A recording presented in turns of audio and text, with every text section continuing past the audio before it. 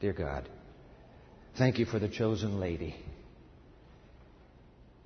that you have raised up on this planet for such a time as this. Not by accident, not by happenstance, but by divine decree. As a community of faith here on the campus of Andrews University, we have plunged into the gospel, the fourth gospel. We go back to it today. Fall break notwithstanding, we go back to it today. Oh God, don't let us miss what Christ our Lord would teach us through this passage. We pray in Jesus' name. Amen. Let me tell you about a story I read in an English newspaper online just a few days ago. Sarah and Rob Salthouse from the village of Churchtown. Never heard of this village. Churchtown, England. They intend to have their baby through the services of midwifery or midwifery. They were planning to have their baby last week at home with a professional coach to come in and do the delivering. But early Thursday morning, Sarah's water broke. You can picture it. And before the mobile midwife could arrive, the baby did. So here you have, trying to swallow his panic, her young husband, Rob, who calls the midwife unit at the hospital, gets them on the speakerphone of the of his cell phone. The only accoutrements he has are a plastic sheet and some clean towels on the lounge floor. I don't know if that's the living room or the family room. Those of you from England could help us. On the lounge floor, he has it all spread out. And while he's listening to the voice inside the speakerphone, step by step, Rob, who has never dreamed of doing this in his life, goes through the motions. And you guessed it, I don't know how long it was, but a few moments later, he is cradling in his arms 7 pounds, 7 ounces, a little baby boy they named Harry. Wow. I tell you what, all three of them, I'm sure, collapsed. Father, mother, and son. Now, a few days later, Mother Sarah went into the hospital to thank everybody. Come to find out that when he put that call in, the entire midwifery unit was assembled. And one of them was giving the instructions, and they're all with bated breath listening. And so they gave Father Rob an A+ for delivery. Probably a C- for form. You really don't want to do it on the floor. Put a picture of the family. Did you already do that? Oh, there they are. Look at it. Is he happy or what? You made it. Once upon a time in a very late night conversation, Jesus spoke about being born. And as it turned out, his words would become the most sublime and provocative account given anywhere about how it is that a man or a woman or a child is, as they say, saved. Or as he says, born again. Open your Bible with me, please, to the fourth gospel. The Gospel of John, chapter 3. Let's go. The last word, the fourth gospel for our final generation. Today is part 6. Delighted to have all of you who are watching on live streaming, wherever you are in the nation or world. We're honored to have you. Be a part of the journey. You'll see everything we see on the screens. You see it as well. Grab your Bible where you are and open with me, please, to the Gospel of John. John chapter 3, the very famous John chapter 3. I'm in the New King James Version. If you didn't bring a Bible, pull the Pew Bible out. You've got to track this in your Pew Bible. Pull it out. Let me give you the page number, page 715. The Gospel of John, chapter 3. Here we go, verse 1. There was a man of the Pharisees named Nicodemus, a ruler of the Jews. Now look at. Doesn't it seem rather odd that John would write this? There was a man of the Pharisees named Nicodemus? I mean, come on, John. Why did you just say there was a Pharisee named Nicodemus and a ruler of the Jews? John intentionally inserts one word in the Greek, anthropos, from whence comes our word anthropology, the study of man. John, why this this extra inclusion? Because John is tapping into a literary device. He needs us to remember the immediately preceding words in chapter 2. Look, when John wrote the gospel, there were no chapters, there were no verses. It just went line. So the word man takes us back. Look at the last lines of chapter 2. We were there last Sabbath. This is verse 23. Now when Jesus, was in Jerusalem at the Passover, remember, cleansing of the temple, last Sabbath, Now when he, Jesus, was in Jerusalem at the Passover during the feast, many believed in his name when they saw the signs which he did. But, verse 24, Jesus did not commit himself to them because he knew all people. It says all men, it's an inserted word. Verse 25, and had no need that anyone should testify of man. There's the code word, of man. He had no need of anybody testifying of man, for he knew what was in man. Twice. So now here comes number 3. Only when we read the 2 lines back to back. Jesus knew how fickle the human heart, who one day can shout out Hosanna and the very next day cry out, crucify him. He knew what was in the heart of man. Nobody needed to tell him. All these people flocking to him because of the miracles. He knows the heart. He doesn't trust the verbal assent. He knows the heart of every man, woman, and child. So when John inserts man, there was a man, he's saying, hey. This is to let you know, Jesus already knows what is in Nicodemus' heart. He already knows. Let's see how he responds to what he knows. Let's read it again. There was a man, this is verse 1.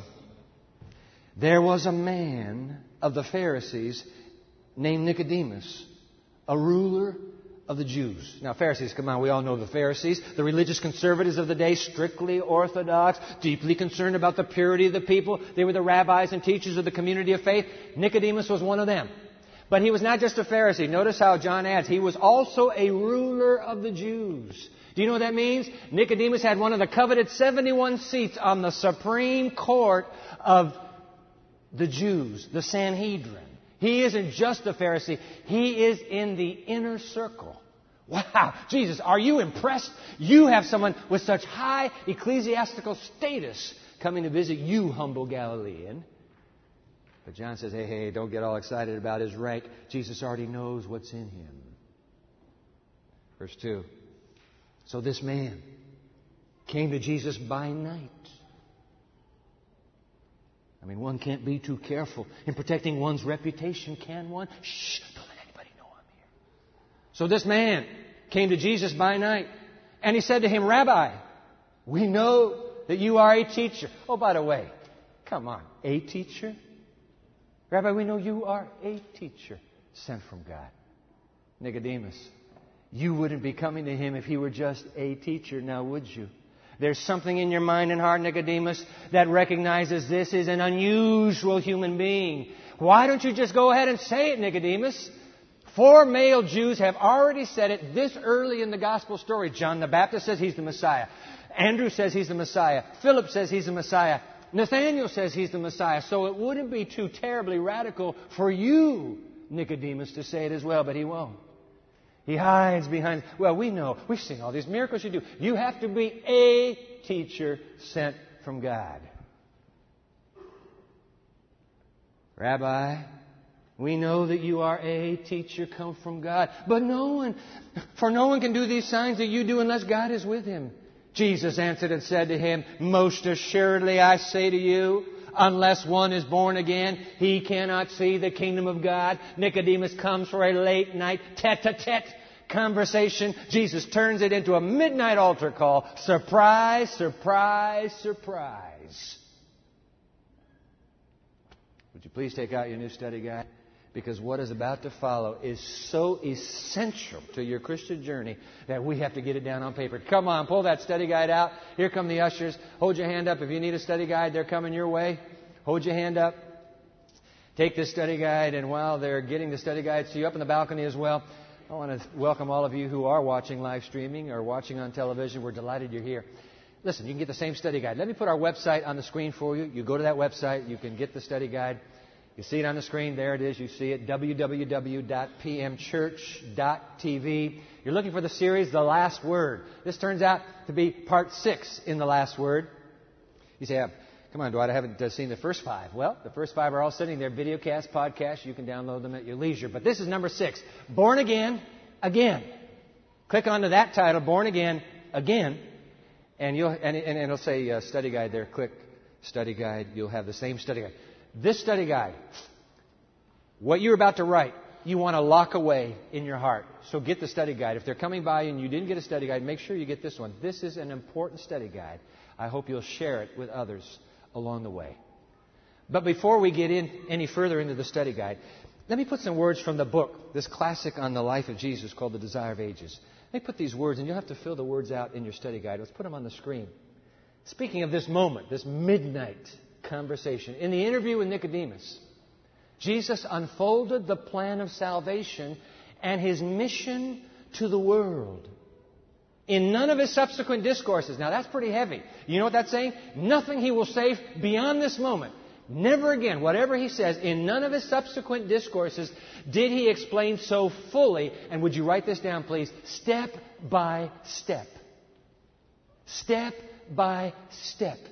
Never again did He explain so fully, step by step, the work necessary to be done in the hearts of all who would inherit the kingdom of heaven.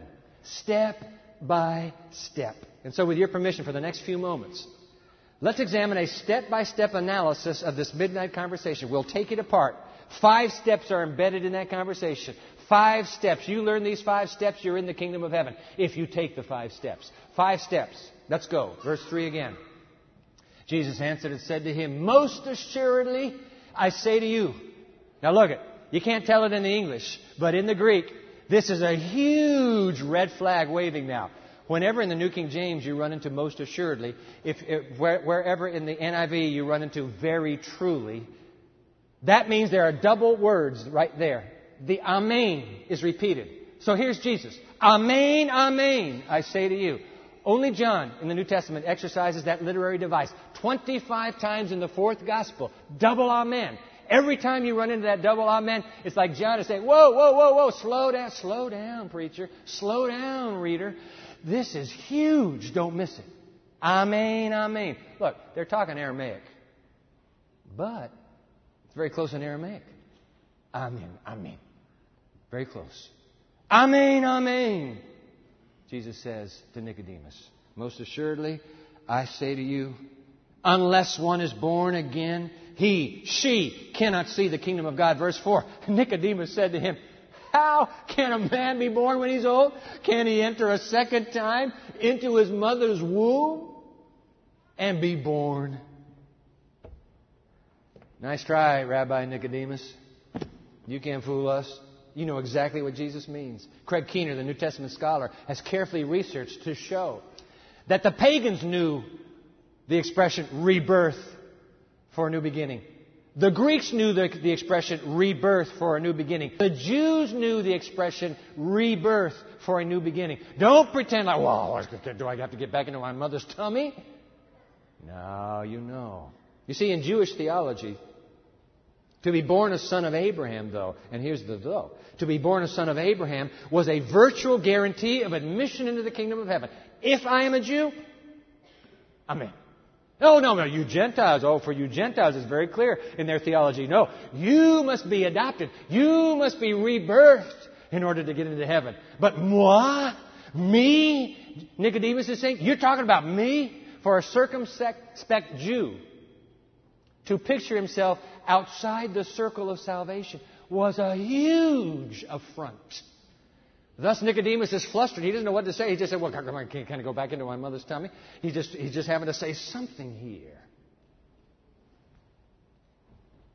Jot it down, will you please? Step number 1. Step number 1, you must be born again. Now the Greek word can be translated 2 different ways. And so let's go ahead and be safe and write, you must be born from above. Get both phrases in. You must be born again. You must be born from above, because the Greek word anothen can be translated either way. That Nicodemus took it as again is clear from his response. Wow, I got to go again.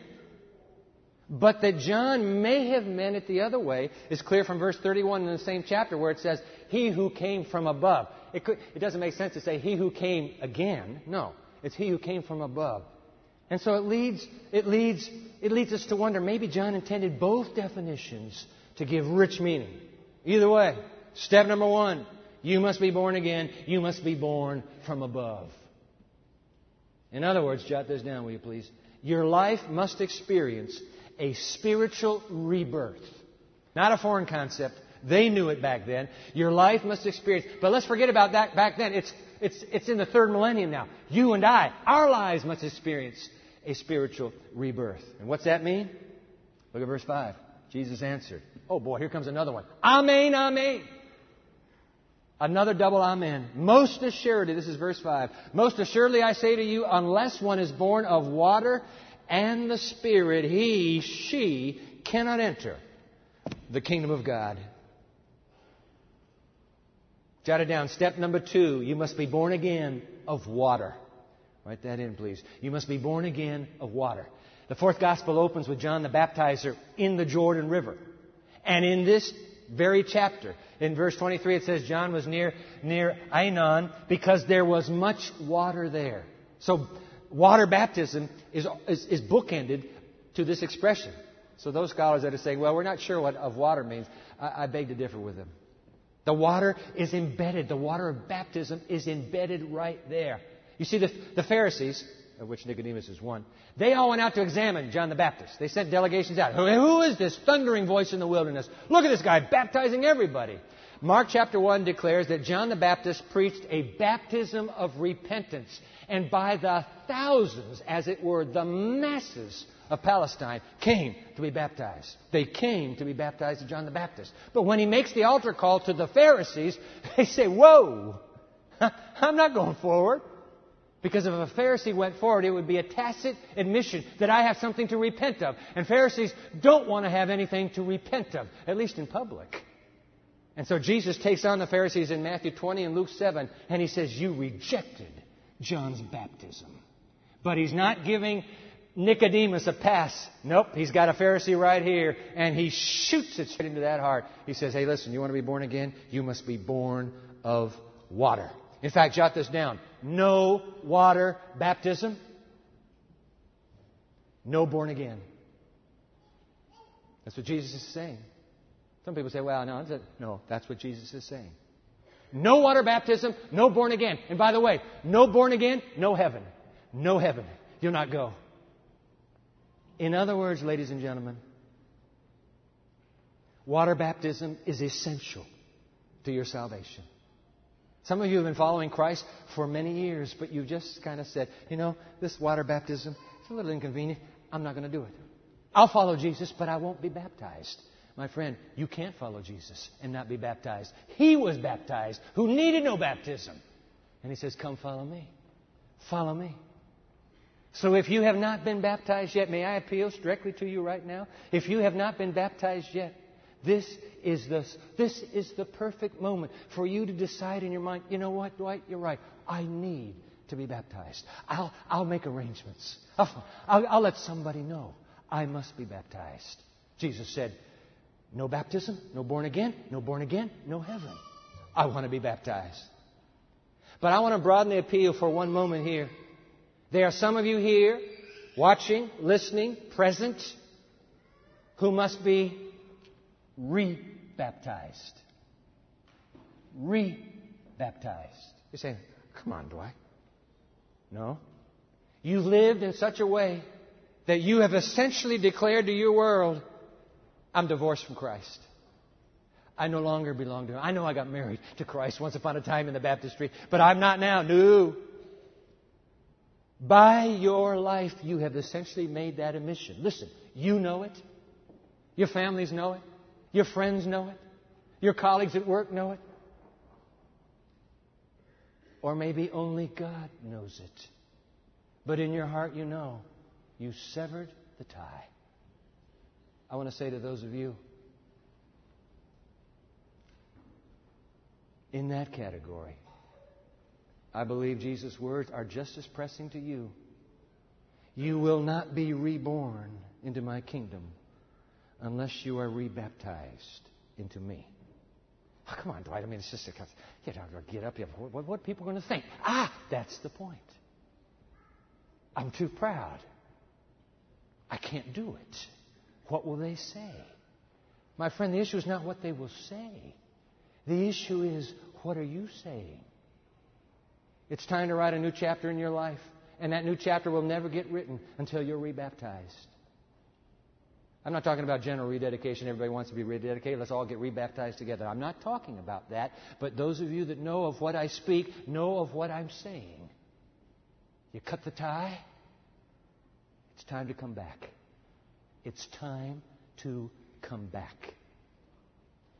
That's what Jesus is saying. It's the fourth gospel for a final generation. We can't say, well, that's just 2,000 years for that old Pharisee. No, that's for you and me.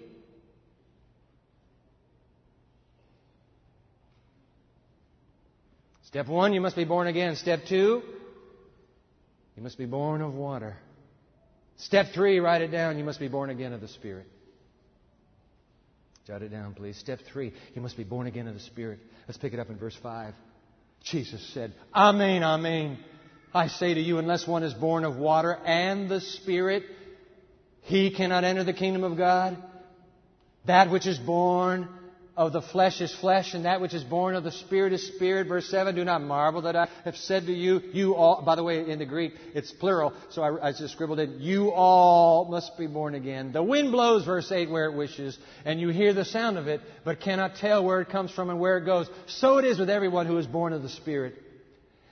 Ladies and gentlemen, Jesus' inclusion with water baptism of Spirit baptism frees us from the notion that if I go through the physical motions, ipso facto, automatically, I am now in the kingdom. It doesn't work that way. No. Jesus says no. The only way this will work for you, of course you go through the water baptism, but the only way that water baptism works is if you allow my Spirit to be at work in you. The Greek word for Spirit is wind. You can go either way. Let the wind, as my Japanese friends say, let the kami, that's God, kaze, that's wind. Kamikaze, you remember that from history? Kamikaze, divine wind. Let the divine wind blow over you. He will achieve your rebirth. He will achieve your reconversion. He will achieve your renewal. Let the Spirit, you must be born of the Spirit. I'm taking this out of your hands. You cannot do this. It is an act of God that rebirths you. You must be born of the water and of the Spirit. In fact, would you jot this down, please? You can no more rebirth yourself spiritually than you were able to birth yourself physically. No more.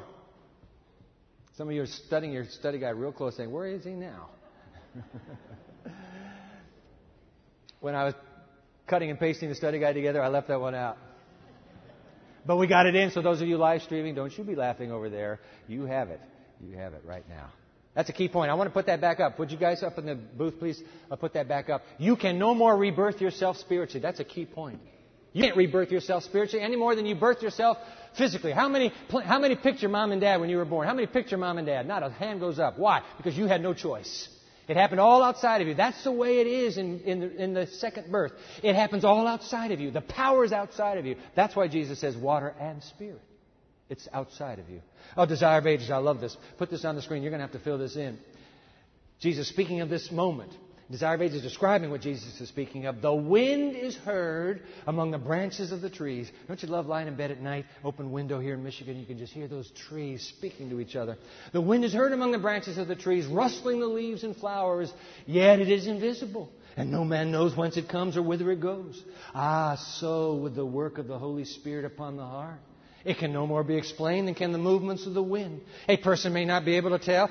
Some of you are going to find this very good news because people have said to you, hey, when were you saved? And you say, well, I'm really not sure. It's okay. Read this.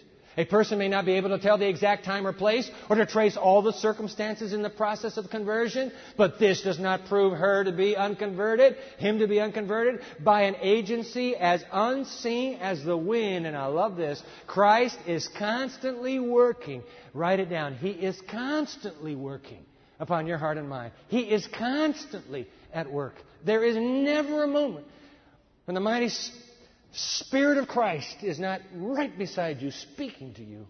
He's constantly working. Little by little, keep reading.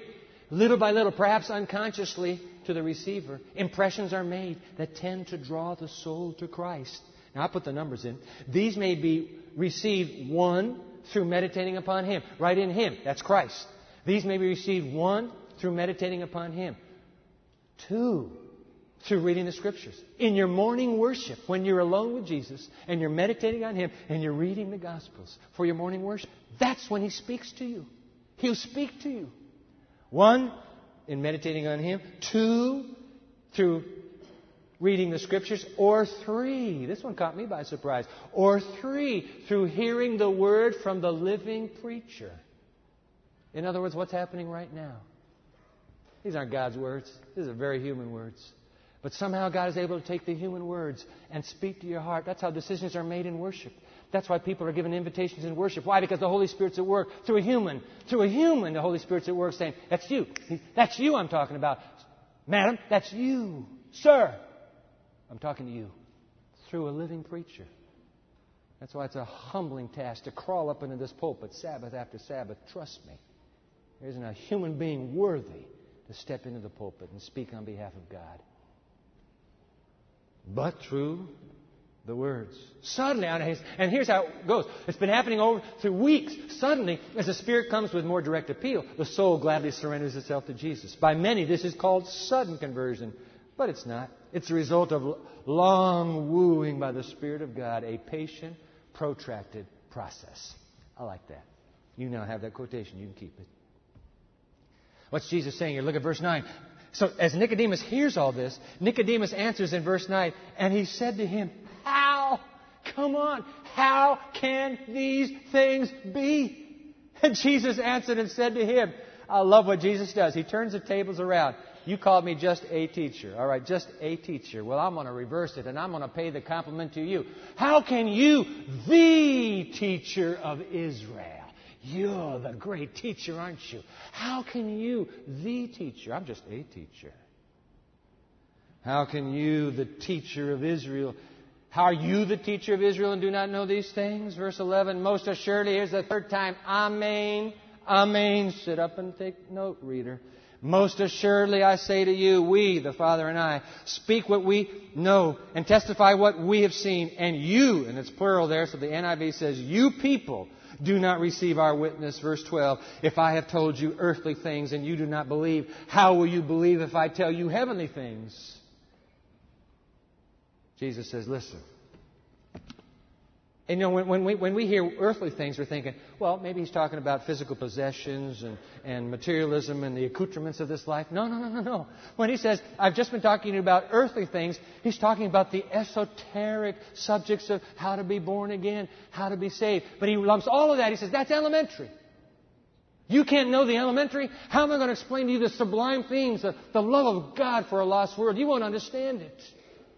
Boy. He's not giving any wiggle room for this rabbi now because he's moving in for the appeal.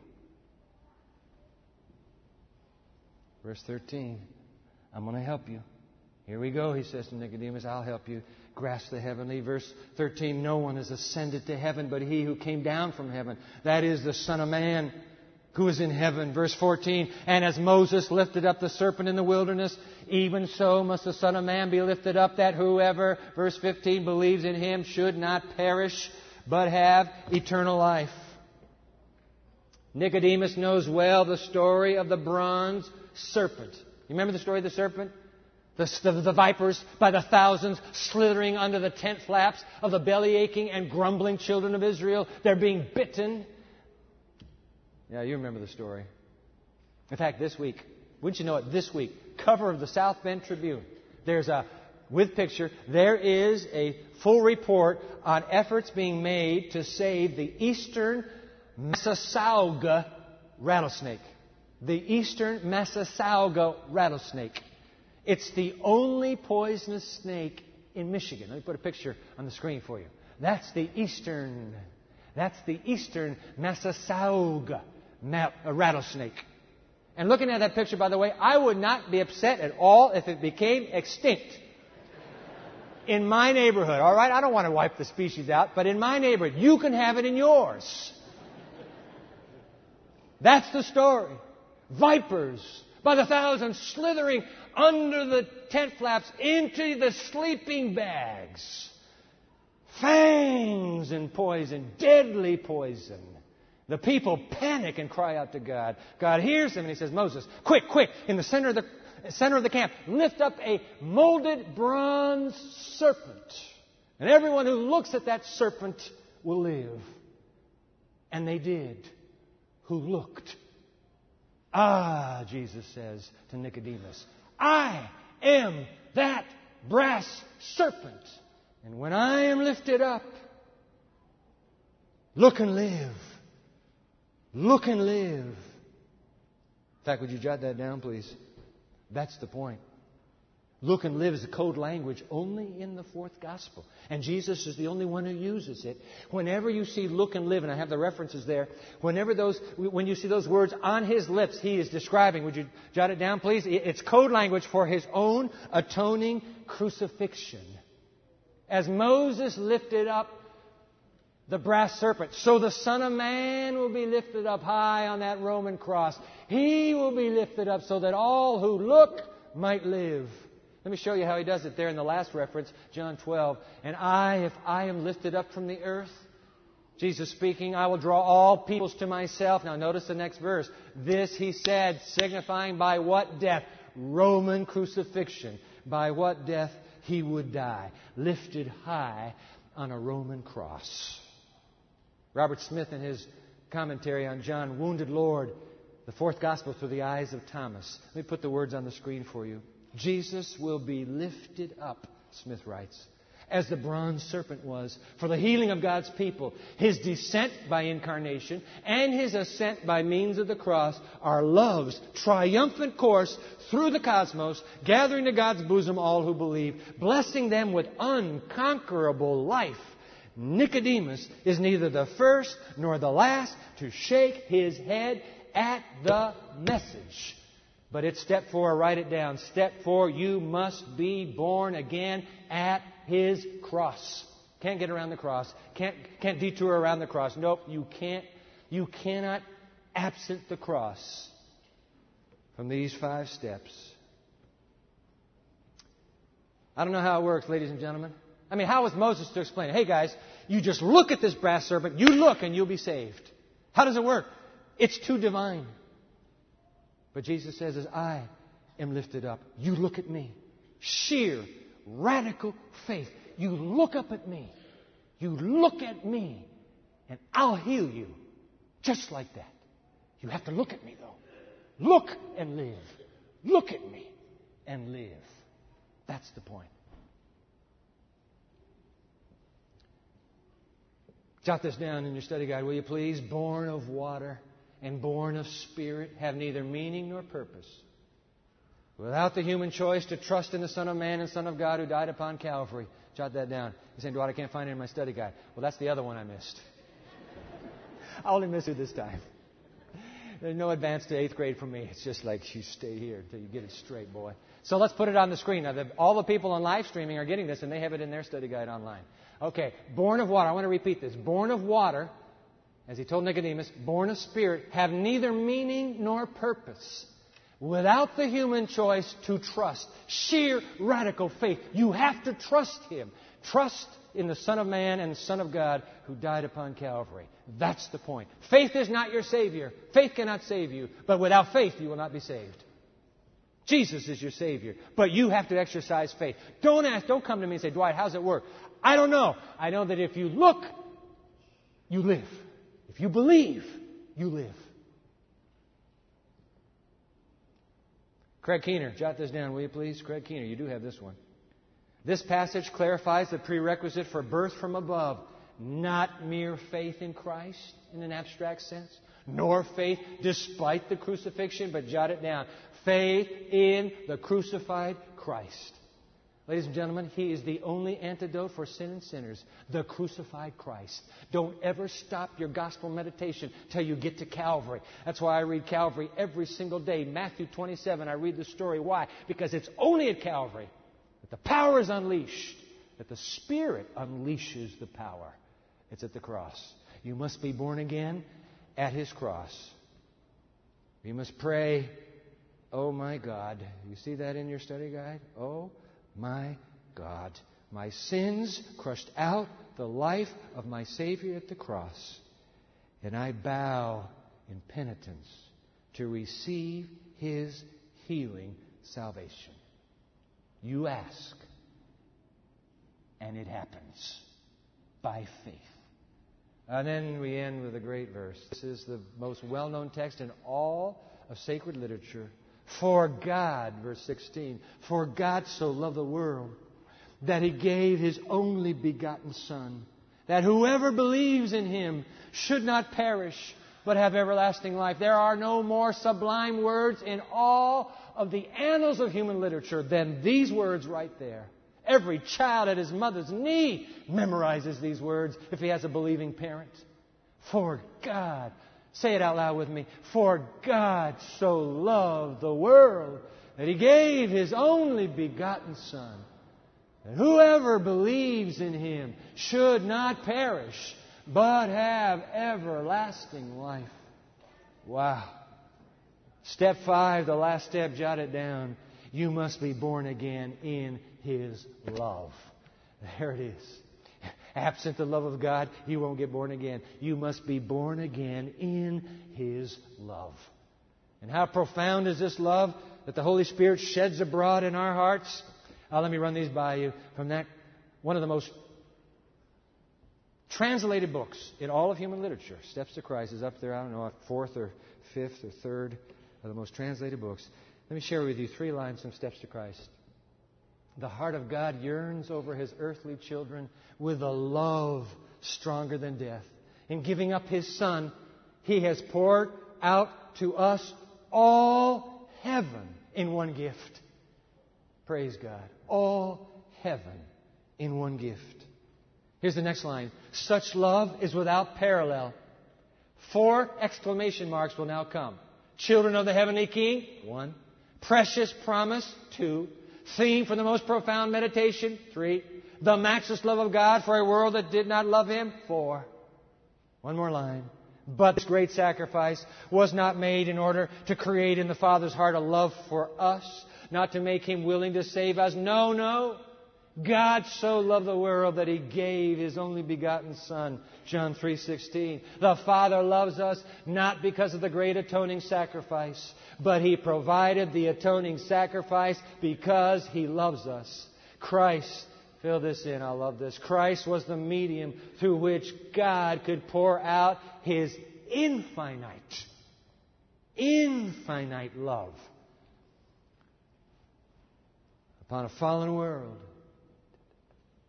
In that midnight tete-a-tete, Nicodemus was the first human being to ever hear those words, the utterance of this most sublime declaration of God's love. Say it again with me. For God so loved the world that He gave His only begotten Son, that whosoever believes in Him shall not perish, but have everlasting life. No matter who you are, no matter where you are, no matter what you do, no matter what you have done, it does not matter.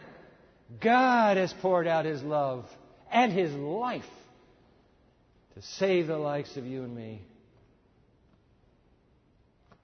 And how shall we respond? Step 1. You must be born again. Rebirth, that's how you respond. Step number 2, you must be born again of water. That's the personal response, physical, so that you go through it an outward motion that can be seen. Step number 3, you must be born again of the Spirit. That's the inner divine renewing and reconverting. Step number 4, you must be born again at His cross. By faith. You trust, you look, and you live. And finally, step number 5, you must be born again in His love. The Bible declares that it is the goodness of God that leads us to repentance. We can't even come up with repentance. It's all God. And it's God's love that draws us. Why would a man, why would a woman, why would a young adult, why would a child say no? No, I won't come. Jesus' 5 steps into the kingdom of heaven. And Nicodemus took them. Did you know that? Nicodemus took them. No, he didn't take them right then. But over the months that would follow, this proud Pharisee, standing in the shadows of the sidelines, stared at this young Messiah, watched every move, analyzed, pored over the ancient Scriptures, and it's growing in his mind. He is who he said he was. By the way, Nicodemus, sitting on the Supreme Court, it was Nicodemus, to the chagrin of his colleagues, who would say, "Oh, excuse me, Brother Chairman, I have just a little point. Shall we try a man who has not been heard from yet?" Time and again, the Spirit of God uses Nicodemus to thwart the efforts to destroy Christ. And that's why when they come to that final vote, guess who got uninvited to the Supreme Court? He wasn't there. He didn't even know they met, and they voted Jesus' execution. Nicodemus, on that long, dark, lonely Sabbath. Nicodemus, who broods over the evidence. And by the way, what the disciples interpreted as crushing their hope, Nicodemus embraces as confirming his faith. Nicodemus, who on Friday afternoon showed up with Joseph of Arimathea, wealthy man. The disciples had nowhere to turn. Nicodemus dips into his coffers with the balms, with the spices to embalm the body.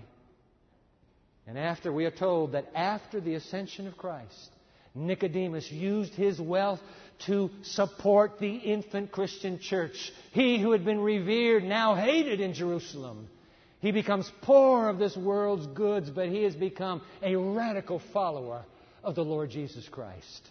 And it was Nicodemus who took John Boy aside and said, "John, I have to tell you about a midnight visit once upon a time." John dutifully wrote it down in the fourth gospel, and by the millions, human beings have heard the life-saving story. You must be born again. I want to tell you something. I'm here today because of Nicodemus, and I thank God for him. I have a feeling many of you are here today because of Nicodemus. And you join me, don't you, in thanking God for this proud Pharisee who found his Savior in the Messiah.